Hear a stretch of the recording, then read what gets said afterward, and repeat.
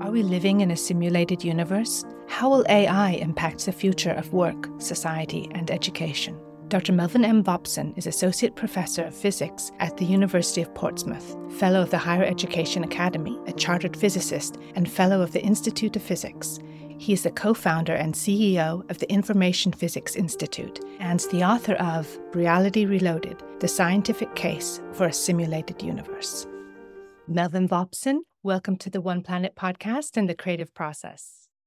Thank you for having me. So your book, Reality Reloaded, The Scientific Case for a Simulated Universe, caters really to a diverse audience, including scientists, academics, students, and the general public. And it's quite fascinating, this simulated universe hypothesis that our reality is a simulated construct, much like a sophisticated computer program or virtual reality simulation. But as you addressed in Chapter 7, these ideas have really been around for a long time. If we actually look at a lot of religious teachings from around the world, they tell us that our life here on Earth is a form of simulation, a sort of test, and everyone who leads a good life can then pass on to the true world, be it heaven or paradise or nirvana. And so in that way, simulation theory, it's a kind of continuum of what a lot of different religious teachers and scholars might have been saying over the years. So that's right. Of course, a central point of the book is this aspect of a simulated universe and the scientific case for a simulated universe. But in reality, what I actually do in the book, I cover solid scientific facts, numerical calculations, and empirical evidence. And the fact that the universe might be some kind of simulated construct is just a conclusion of these studies that I presented in the book and I published over the past 5 years. And that's a possible conclusion, a very solid evidence that could lead to this aspect. So I would like to focus on the scientific facts and the solid evidence that points to this and then extrapolate it to the simulated universe. I know this is what captures the attention of the public and maybe a larger audience, but there are some interesting things in the book that are actually explained very well. So you're right. These ideas are not new, okay? They go as far back as ancient Greece, ancient thinkers, which basically gave birth to two lines of thinking, two ideologies, materialism and idealism. And the idealist thinkers like Plato, for example, regarded the reality as a projection of our own minds, as something that is not real. And the only thing that is real is our consciousness, and our minds are the real thing, and everything around us are just construct of our own projections. And that was a philosophy that was opposed to materialism, which regarded the world as in a materialistic way, made up of atoms and matter, and our minds are product of these chemical reactions, and the matter coming together and forming our minds and consciousness, and everything. The world exists regardless of our consciousness or our minds. The universe is there, and it's a materialistic view of the world. So these are two competing ideologies, and this is actually how we see the world today, in a materialistic way. What the simulated universe philosophical idea is, this idealistic view of the world and the idealism philosophy to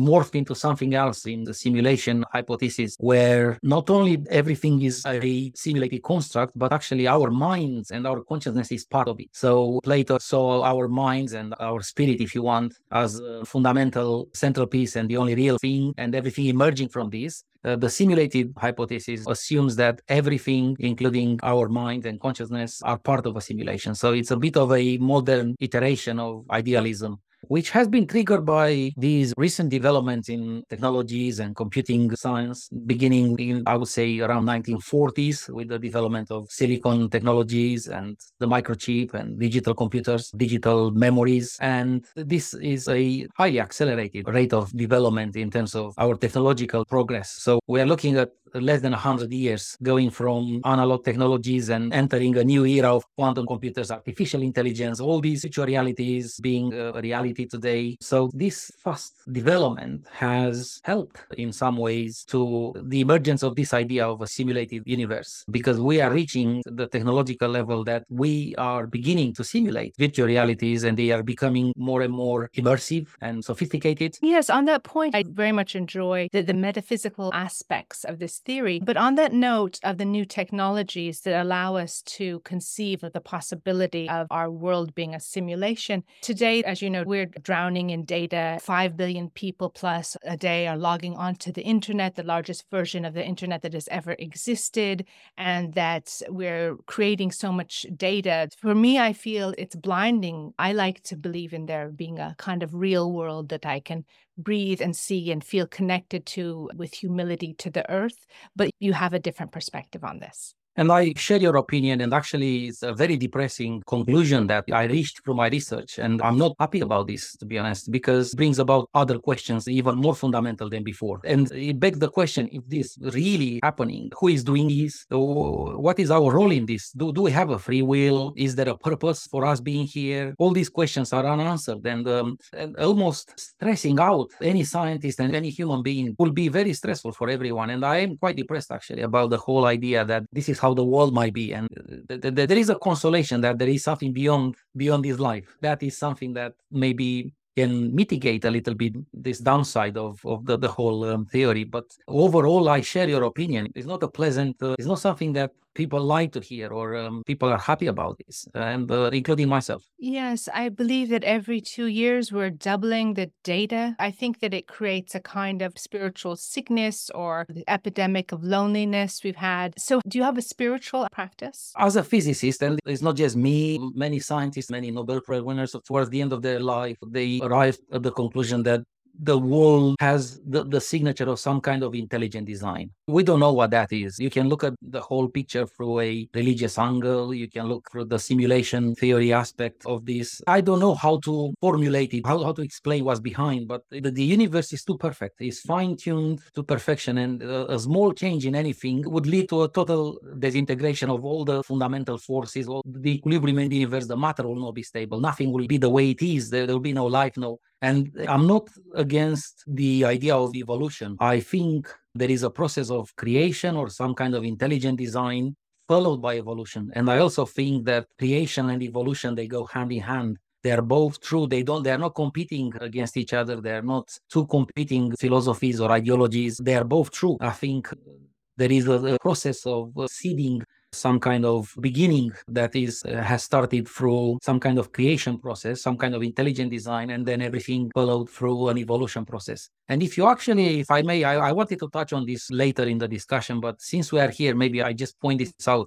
We are now at a crossroads in our human evolution, if you want. We are at a paradigm shift with the emergence of artificial intelligence. Many people don't realize this, but what happened in 2022 and what this is happening at an incredible pace of acceleration of this technology is going to transform our planet and mankind in ways that are not even anticipated by the people that created this technology. It takes by surprise even the creators of this technology. We are going to reach a point very soon where artificial intelligence, there are some signs that already AI, it appears to be sentient. We know that in a very short time, the AI will surpass human brain and the human mind capacity. So we are the creators, if you want, of a new species. If this life based on silicon, not carbon, okay, this is a very interesting aspect, is a life form. You can look at this as a life form. And if you can look at the definition of what it means to have a consciousness or some kind of brain or something, if these things become sentient and they are smarter than us, they could be seen as life forms, okay? They are not based on carbon, they are based on silicon. And they are just what I said before, a process of creation. We created this, but in the same time, AI, it's a process of evolution. Evolution of what? Evolution of humans. If you take the human body and human as a biological creature, okay, think about space travel. You cannot put some person into a spaceship and travel to another galaxy or even another solar system in a lifetime, because we have a very limited lifespan. You will need a few generations to get there. If you take, our bodies are very fragile. If you take any small injury, a small cut at your veins or a small internal organs injury, it will kill us, okay? So we are very fragile as species. Could it be that the silicon-based life form, it's actually something more advanced than biological carbon-based life form? Could it be that we are at the point where we are creating a life form that may be blending biological with these cybernetic entities that we're creating now? We are creating a post-human, almost a new form of life that blends biological with the machines and the silicon technologies and gives us two things. One, infinite intelligence. It will be exponentially much more powerful in terms of our capacity of communicating, interacting, accessing information, but it will give us immortality. You will, just like I take my car to the garage and change parts when they break down, and I can drive this car for unlimited time as long as I keep changing the parts and service it. The same could be a life form that is not entirely based on carbon, but is some kind of blended machine, biological, post-human type of entity. Okay. I see this as a natural evolution because it will make us stronger if we can preserve all our qualities that we experience and we enjoy in our life today, but we make by merging ourselves with this new thing that we're creating will make us a more advanced form of life form, if you want. So we are the creators, but this is a process of evolution as well. We are evolving to something much more advanced through our own creation. So there is a circle that feeds into itself. Creation and evolution, they are part of the same supply chain circle, if you want. So it's interesting, and I believe that both are true and both are working hand in hand to produce what we see around us, the entire universe and life forms and everything. There is some kind of interesting way of creation followed by evolution, and they feed into each other. We are there at that point now in our human history. We are creating a new life form, this AI. It will change the world as we know it in ways that are not even anticipated. But we can't stop it because it's a natural evolution of humans to something more powerful than biological life. I think that there could be movements of resistance, and we've seen with It will be. legislation. That's if you opt in. It seems that we're often not given the chance to opt in or opt out of a lot of these things. But on that point of neural wetware or the possibility of uploading our experiences to the cloud for the afterlife, and then our experiences would be able to be passed on and shared with future generations, they say, along a family line. But it opens up all sorts of interesting questions because this is being done now with some people who didn't authorize their experiences being shared and recreated in these AI forms. And a lot of it is kind of benign, to give, say, someone died too young and their friends want to go on interacting with a simulation of that person. It's a curiosity. But when you think about the arts and you think about stories and what gives a story its meaning, for me, I know I was sharing your opinion, Mia, but based on my experience and from what I've seen, this AI has the capacity of being creative as well. I thought is going to be just a machine-like, robust type of approach to things, incapable of generating the things you said, the art, the music, being creative. It does that very well. It's absolutely insane. And this is just the beginning, just a year through. We don't even understand very well what this technology, how it works and what it does. And there are signs that is self-evolving in ways that have not been programmed or anticipated. But I want to come back to what you said about trying to push back on this and regulations being imposed on an optional basis and things like that. These never work. The world and the universe functions on simple laws of physics. And like finding an equilibrium, minimizing the energy. This is the kind of things that govern everything in the universe, including society, including politics, including economics. All these are applicable the same way into all the aspects of our life. When you have government intervention, all they do, they kick the can down the road a little bit and they try to go against the natural forces. The equilibrium of the system will always find equilibrium. You will always tend to the most stable state, to the lowest energy and the most favorable, if you want. When you try to regulate things, when you try to add red tape or create some barriers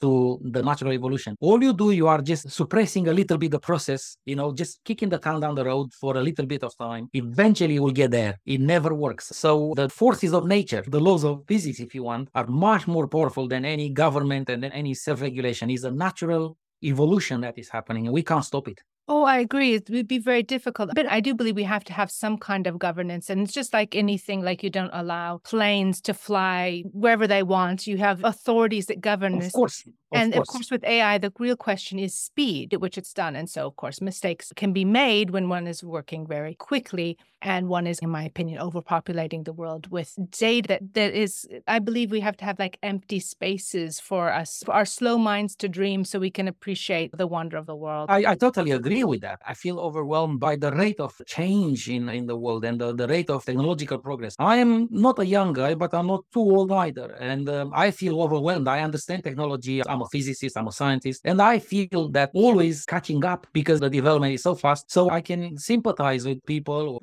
They will feel really left behind, really alien in this world that is emerging now. It's so different to even 10 years ago. And we need that empty space. We need that sanity, to maintain our own equilibrium because the rate of change is really too fast. I agree. But you know what? Is that natural evolution and it can't be stopped. You can't regulate it. It's just how it moves. It's a system. Imagine an object on the top of a cliff and it's falling under gravity. You can try to stop it. You will have some friction forces. You will have some slowing down, but it will keep falling. It will accelerate and you can't really stop that. I believe that there's sort of an inevitability, but the companies who are making these applications, they are run by people. They're not AI. So I don't believe it's a driverless car that's out there. I have to believe we still are in control if we choose to be, or we could say, let this completely do what it wants to do. We have to understand the future we're headed, but also understand that we're not powerless. I believe otherwise we surrender something of ourselves. I think this is exactly what we are doing. And it will come to a point where it's beyond our control. We will have no tools to actually stop this. It will come to that point, and this is inevitable, I think. And the danger is that this new life form that we're creating, it will become smarter than us. It will be sentient. It will have a will of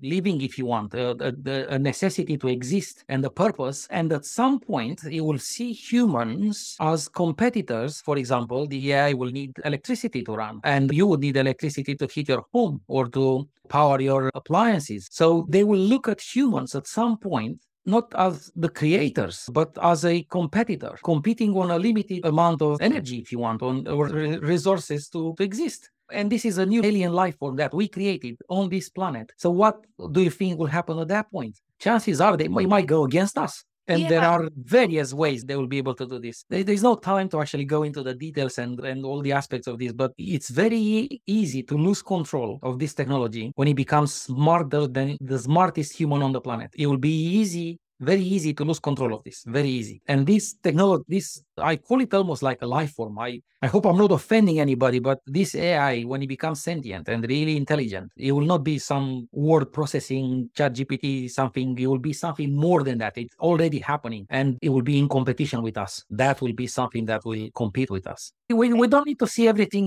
in a dark angle sort of thing. I mean, the AI is a force for good as well. And you mentioned energy crisis. I believe the AI has the capacity to help us with that. I believe the AI has the capacity to accelerate our development and find energy sources, maybe extract energy from the quantum vacuum. We know there is energy out there. We just don't know how to extract it and extract energy at atomic level. And there are more ways of getting our energy cleaner and very abundant. If you have a life form that works alongside humans like AI and is given this task to solve a problem, having AI to help us, maybe we can actually achieve these things. And maybe AI can be seen as a force for good. For example, in medical technologies, AI has been trained to look at MRI scans and CT scans of cancer tumors for about 48 hours, if I remember correctly. And then a panel of 6 world experts in this medical field has been set against the AI, looking at a number of CT scans and MRI scans of various patients and giving diagnostics on those. So you go to the medical school, you study for years, you do PhD, you do practicing, you have experience, years of experience. And then you put the world experts in front of this machine that learned for 2 days. It destroyed the panel. And he was not only able to read to give better diagnostics, he was able to do predictive things, images that show nothing. The AI learned how to analyze them and do predictive diagnostic for future things that might occur, some potential cancer occurring in some specific location, things that were totally invisible to world experts. So if you look at this aspect, for example, of course, AI can hugely help us in advancing our research and development, medical technologies, space travel, food production, environment, all these things. We can ask the AI to help us. So we don't need to see everything in a dark angle, but we need to be realistic. If AI is smarter than us and it can be seen as a life form, it becomes sentient, and it's already happening. The danger is he will feel in competition with us. He will feel like when he's scarcity of something, it might go against us. Okay, and they are stronger than us. When you have these androids, imagine these androids with AI brains, and they will look like an alien species emerging on this planet that came from nowhere. We created it, okay? So this is what I mean by the dangers. But like any new technology has two sides, a good side and a bad side. So how do you embrace those opportunities? What you seem to be saying, even though you said you can't govern it, is that we may need some governance. I mean, when you talk about those biomedical breakthroughs, I also heard researchers had flipped it on its head and just, let's see what bad can be done. And they typed into the AI run on a very simple computer and said, can you develop novel toxins? Exactly. And overnight they had a dossier full of novel toxins that had never, ever been invented before. And you think about the possibilities. I think it was like 40,000 novel toxins. Yeah. Well, now you dotted the I there. I mean, it's like I said, any new technology, any breakthrough, you will have two sides of the same coin, a good side and a bad side. When we created atomic energy, splitting the atom and all that, initially it was not for defense and destructive weapons. It was to actually make energy. That was the idea, to actually harness that energy. And yes, we do have nuclear power reactors, okay? We do that all the time in many countries around the world. But we also have the capacity to destroy ourselves through this technology, using nuclear weapons. AI is the same. AI is a huge force for good. Does it have a destructive capacity? Totally. And it's quite huge. Yes. So the stronger the technology, the more advanced is the technology, the more helpful it is, but the more destructive can become. This is what I'm trying to say. It's these two things that are opposing, but they are balanced. How do you envisage the future of education and work through this lens? So I'm an academic. I teach physics, and maybe I take a very pessimistic view, but I think I'm not sure how many years of employment we have the academics and the education sector, because when this AI is sending into the mainstream, sort of like it becomes really heavily implemented, the education sector is going to be one of the first to adopt the AI replacement of humans, if you want. So let me explain this. I go in front of a class and I'm teaching a course in physics, but before every lecture I need to go and do revision. That's how my human brain works. Even courses that I wrote, I still need to do revision before that. And I go in front of a class and occasionally I make a mistake. Occasionally I don't remember a small detail. Maybe sometimes I have flu or some kind of family emergency. I'm not able to be there. The university pays me a salary and pays me annual leave, and it pays me a pension at an older age. Yeah. If Elon Musk, who is working on androids, he wants to sell 20 billion units. He is working on training AI and creating these androids, this new life form, I call it. Gonna come to the university and say, I have this android who is AI powered and programmed to teach quantum mechanics, okay, at the highest level. You put that in front of a class of students and you will have instantaneous access to all the books on quantum mechanics, all the knowledge in physics. You will never forget anything. You will never make a mistake. You will never ask annual leave. You will never be ill. You will never ask for a pension. You will be a one-off investment for the university, and you will replace an academic with something far superior than any academic on the planet. They can make it looking like an holographic avatar, looking like Einstein if you want, or Feynman, or they can have an android looking type of iRobot thing that teaches 100 times better than I can ever do. So you ask, what is the future of education? This is the future of education. When it's going to happen, I don't know. I just hope I'll reach some kind of retirement age, and it will happen not before I secure some kind of income or some kind of future, because this will happen. Yes, we can already see this happening. And everyone, regardless of their job, from students to teachers, will have an AI assistant, which makes us seem smarter or at least seem more efficient. I wonder if that'll affect people's sense of purpose. As we know, many of us define ourselves through the work that we do. But if we work with an AI assistant, will that make us mentally lazy and stop us from discovering things for ourselves?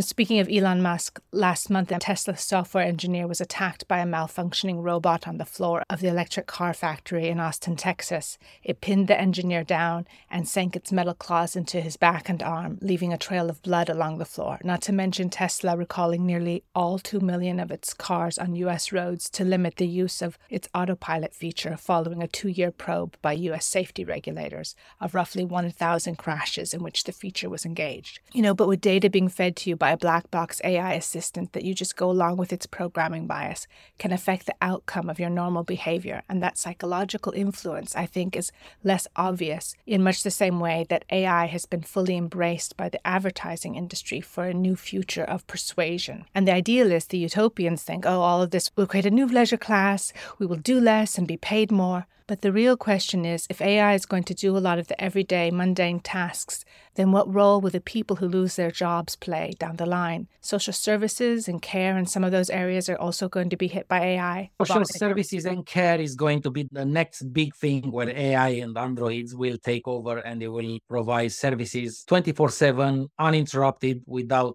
any hassle. Driving taxis, driving delivery vans, driving buses and trains and everything, humans will be completely removed. Education, totally. Care, yes. Maybe high-end surgical procedures and medical procedures and stuff. Maybe there is a need for humans, okay? But a GP practice powered by an AI where you stick your finger into some kind of device and they will take a small blood sample and your blood pressure and all the measurements, temperature and everything, and then give you in a fraction of a second a diagnostic and tell you everything and what you need, what medicines you need, what no GP in the world will be able to do that with the speed and the precision of the AI. So make no mistake, this is when I said we are becoming creators of something that is far more advanced than humans. Is this a bad thing? I see it as a very bad thing, but I also see it as a natural evolution. We are becoming creators, and in our evolution process, we are evolving ourselves to something much more advanced. It's what the world, what the universe, what the nature wants us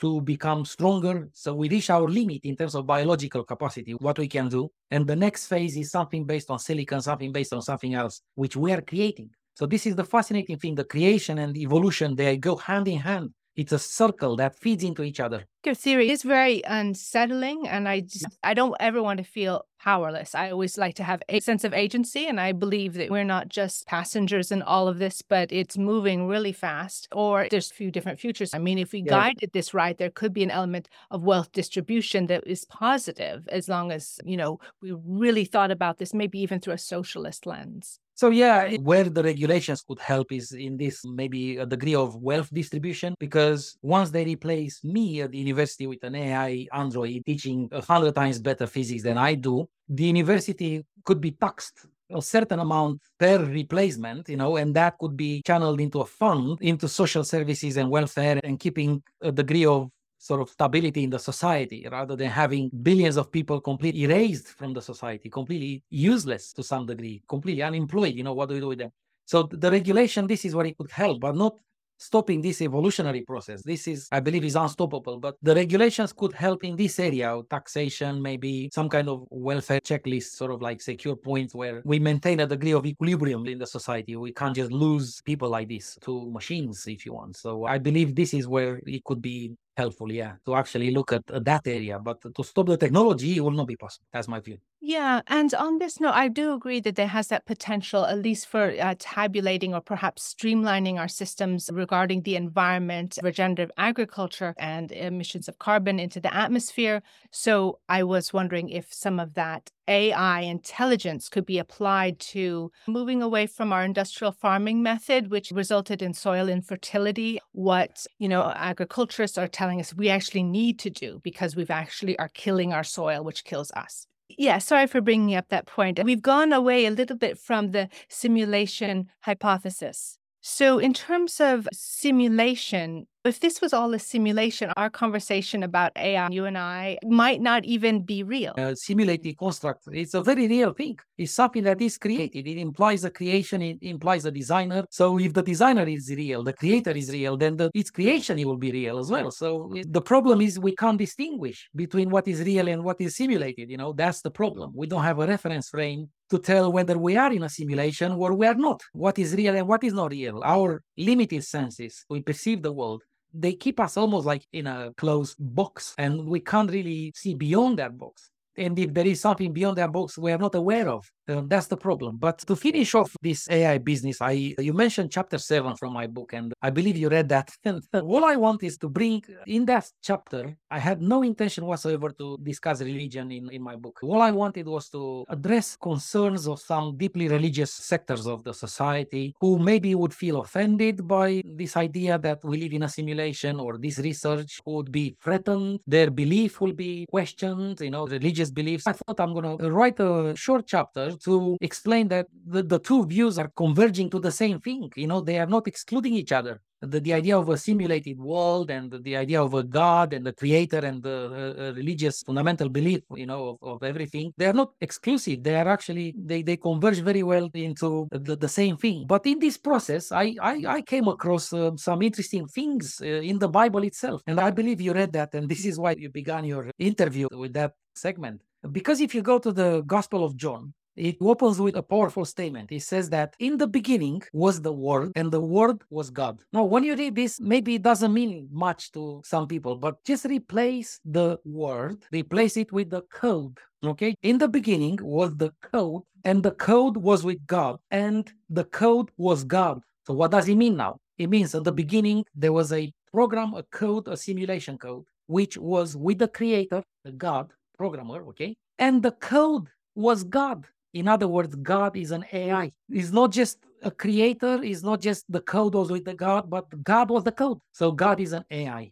So the Bible tells us this, okay? Now, is this a coincidence? Is this cherry picking and giving interpretation to words from a very old text that maybe they mean nothing or they mean something else, or I don't know. But as a scientist, I don't believe in coincidences, because if you read chapter 7, there are a few other things I'm actually touching on, okay, from the Bible. And it appears that the Bible itself tells us that, yes, the world has been created. There is a creator, there is a God, and the God is an AI, which is exactly what the movie The Matrix was kind of telling us to some degree, okay? But we haven't discussed anything scientific, only metaphysical. And maybe I'll touch on one aspect only from the book, because this is so powerful. It deserves attention from all scientific branches. So essentially what I discovered, a new law in physics, or a new law in science, if you want, a new universal law, which brings about another equilibrium condition in addition to the existing laws of physics that we know, like the first law of thermodynamics, the energy is conserved, minimization of energy, the second law of thermodynamics, the evolution of entropy to maximum value, all these things, okay? There is something else that has been overlooked. There is another law that requires the information content or information entropy of a system to evolve to a minimum value at equilibrium. And I put this law to test different systems, including genetic sequences, RNA sequences, atomic systems, like how electrons populate atomic orbitals. Well, it checks everything, digital data. But one powerful aspect of this and one level of applicability is the symmetry. So the symmetry is a mathematical concept in which a certain property, for example, the shape of an object, is preserved under some kind of transformation. And the transformation is a symmetry operation. A rotation, a reflection, or inversion of something, a symmetry operation, the shape of the object or some properties of an object are preserved under some kind of symmetry transformation. But the symmetry is not just a mathematical concept. It transcends disciplines, connecting mathematics with physics, with biology, with chemistry. Everything in the world appears to have some form of symmetry. So it appears to be a fundamental property of the universe. This is very bizarre. Because why the universe choose symmetry rather than asymmetry? Why things are symmetric rather than asymmetric? What's the benefit? And the second question is, we know from the second law of thermodynamics that everything evolves to maximum entropy and maximum disorder in the universe. So how can we explain this contradicting observation that the universe seems to be highly organized and highly symmetric in everything, from life to platonic crystals to everything, okay? Laws of physics, everything. They display symmetry, and yet the universe evolves towards maximum disorder, maximum entropy, and so on. So this is something that has not been explained before. This is something that was not known, why symmetry is abundant in the universe and dominates the universe rather than asymmetry. Well, the second law of information dynamics, this discovery that I made, the minimization of another condition of equilibrium, if you want, the minimization of the information content, explains this. So it's very well described in the book, and my last article published in 23 November. It appears that high symmetry corresponds to a low information entropy or low information content of that system. And because this is a universal law, this is a fundamental property of the universe, the symmetry, and it seems to be driven by a rule in computation, this information entropy, Shannon information entropy, if you want, this optimization of information. That is a very powerful conclusion that I extrapolated from the book, that perhaps this is the strongest indication that our world is a simulation. Because if it were a simulation, it would require optimization of the code, minimization of energy, power consumption, minimization of information. All these things have to be almost built into the code to optimize the code itself. Otherwise, it will be a wasteful process. So the fact that we have symmetries, the fact that second law of information dynamics appears to kick into DNA, RNA, atomic systems, mathematical symmetries, even the entire evolution of the universe. Actually, in the book and in the last article, I look at from a cosmological angle. It does appear to be a missing entropic component that balances the entropy of the universe. It has to be something that evolves in opposition to Boltzmann entropy, the thermodynamic entropy, if you want. So instead of increasing, it decreases. And that is the information entropy. Maybe the world is a simulation, maybe it's not. But this fundamental law of physics can no longer be ignored. It needs to be taken into consideration in various branches of sciences, okay? Because it gives us an additional tool of finding the stability of a system, finding the equilibrium conditions, explaining things that were not explained before, okay? For example, the Boltzmann, there was a video on internet from a lady criticizing this second law of information dynamics, this new law of physics. I think Sabrina or Sabina. And she was criticizing, she was saying, this is the Boltzmann entropy. This is nothing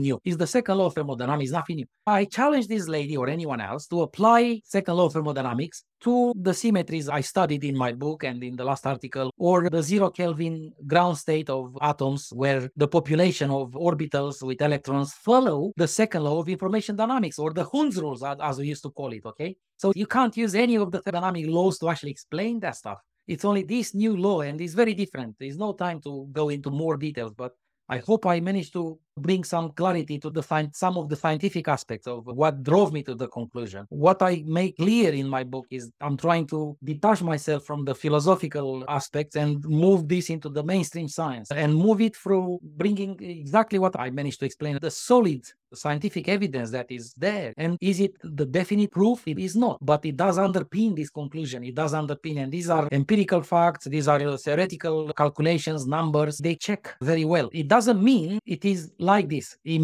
underpins it. Of course, we need more research, we need more experiments. In fact, in the book, I have 3 experiments that I proposed, and they are not performed yet. But what I'm trying to do is to bring this into the mainstream science and use solid physics, theoretical aspects, empirical data, existing data, and to pose experimental protocols to actually test these ideas. So that's very different to Nick Bostrom, okay, and others. They keep it into the philosophical realm, I move it into the scientific. Yes, I can't speak with any authority on that, but it is compelling talking about language learning models. And I was wondering how you reflect on how language shapes your thinking or pulls you along and helps you perhaps in your scientific discovery. You know, language sometimes gets in the way of experiencing reality in the same way that a simulation might. Are we more than the stories that we tell ourselves? How does language and the grammar that we're born into, how do you feel it is influenced your way of thinking and perceiving? Because it's all about perception. Yeah, we are totally more than that. And perhaps this is the reason we have arts and music and sculptures and paintings and people expressing themselves in more ways than just writing stories, poems, novels, or verbally using language to express feelings and emotions and actions. And definitely it's more than just language. We are more than that. Yeah.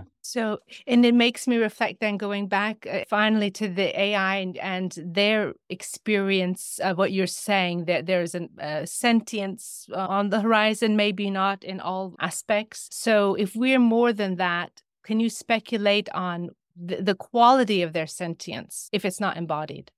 We should not be worried if it's sentient. Maybe their consciousness, it will develop or it will appear in a very different way to ours. It will manifest in a different way. But if there is something there, that cannot be ignored. So this touches on very philosophical things and questionable. What is consciousness? I do believe it might not reside, has nothing to do with the body. I believe it resides somewhere else. And it's interlinked with this simulation idea. But this is not backed by scientific evidence. It's just a personal view. The speculation is that we are some kind of active agents in this simulation, and our consciousness is participant in it. And you need to look at the quantum mechanics and some of the fascinating experiments where things are observer dependent. So they manifest in a way if they're being observed, a phenomenon, and it manifests in a different way if it's not observed. So it seems that the conscious observation and our participation in the universe, we are some kind of active participants and interlinked with this in some ways. And for that reason, I believe it has nothing to do with our body and brain. It's something beyond that.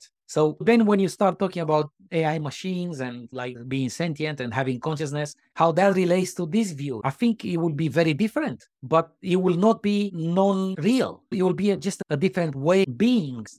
It's hard to articulate this, but it will just be another way of manifesting, different than us. Yeah, and this may be a little esoteric, but what I Yeah. hear from you is that there's some things we can measure and there's some things that we cannot know, and we have to see that we have to view the world and the universe with a sense of humility. And this concept of telepathy, which people are skeptical about, there are a lot of things we can't explain. So, what are your reflections on that?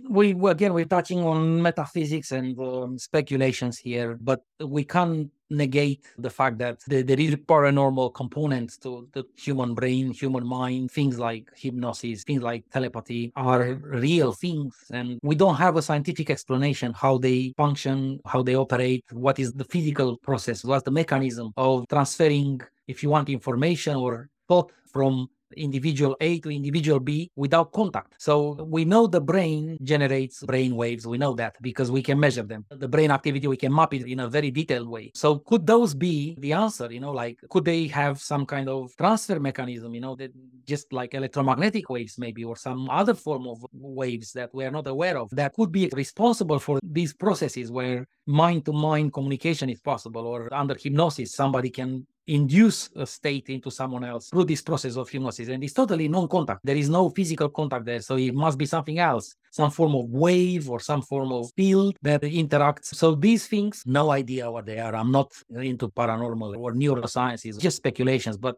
as a physicist, I can tell you that we can't negate these are real things. And I'm just wondering why nobody is interested in actually studying them from a scientific angle and trying to understand, because perhaps we can learn a great deal about ourselves if we understand these things, about how our minds work and how our brains work. Maybe we can treat things like Alzheimer's or some serious brain problems if we understand these things. And I think they should be taken more seriously because there is a scientific angle to it. It could be studied from, using scientific methods. Yes, I think even if you see that, I'm not into parapsychology. No. I believe there's some things, and if you watch just in the natural world, or you watch the murmuration of birds, and they have moved together as though of one body. If we don't contaminate our senses with too much information, maybe we can tune in to that sense of oneness. And I don't know if that's spiritual or not, but it's just a way of looking at the world. Thank you for being so open and this wide-ranging conversation. Thank you, Melvin VOPSON, for inviting us to question the nature of truth, reality, and perception. And by helping us question our very existence, we can lead lives of greater purpose and meaning. We all live on one planet, or if you like, one simulation we call home. Thank you for adding your voice to One Planet Podcast and the creative process. Thank you for having me. It was my pleasure.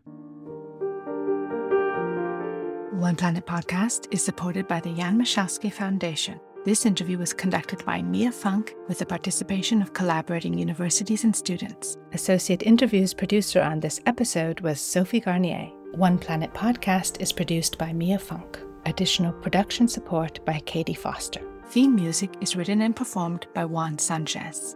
We hope you've enjoyed this program. If you'd like to get involved in One Planet Podcast and be part of the climate change solution, just drop us a line at team@oneplanetpodcast.org. Thank you for listening.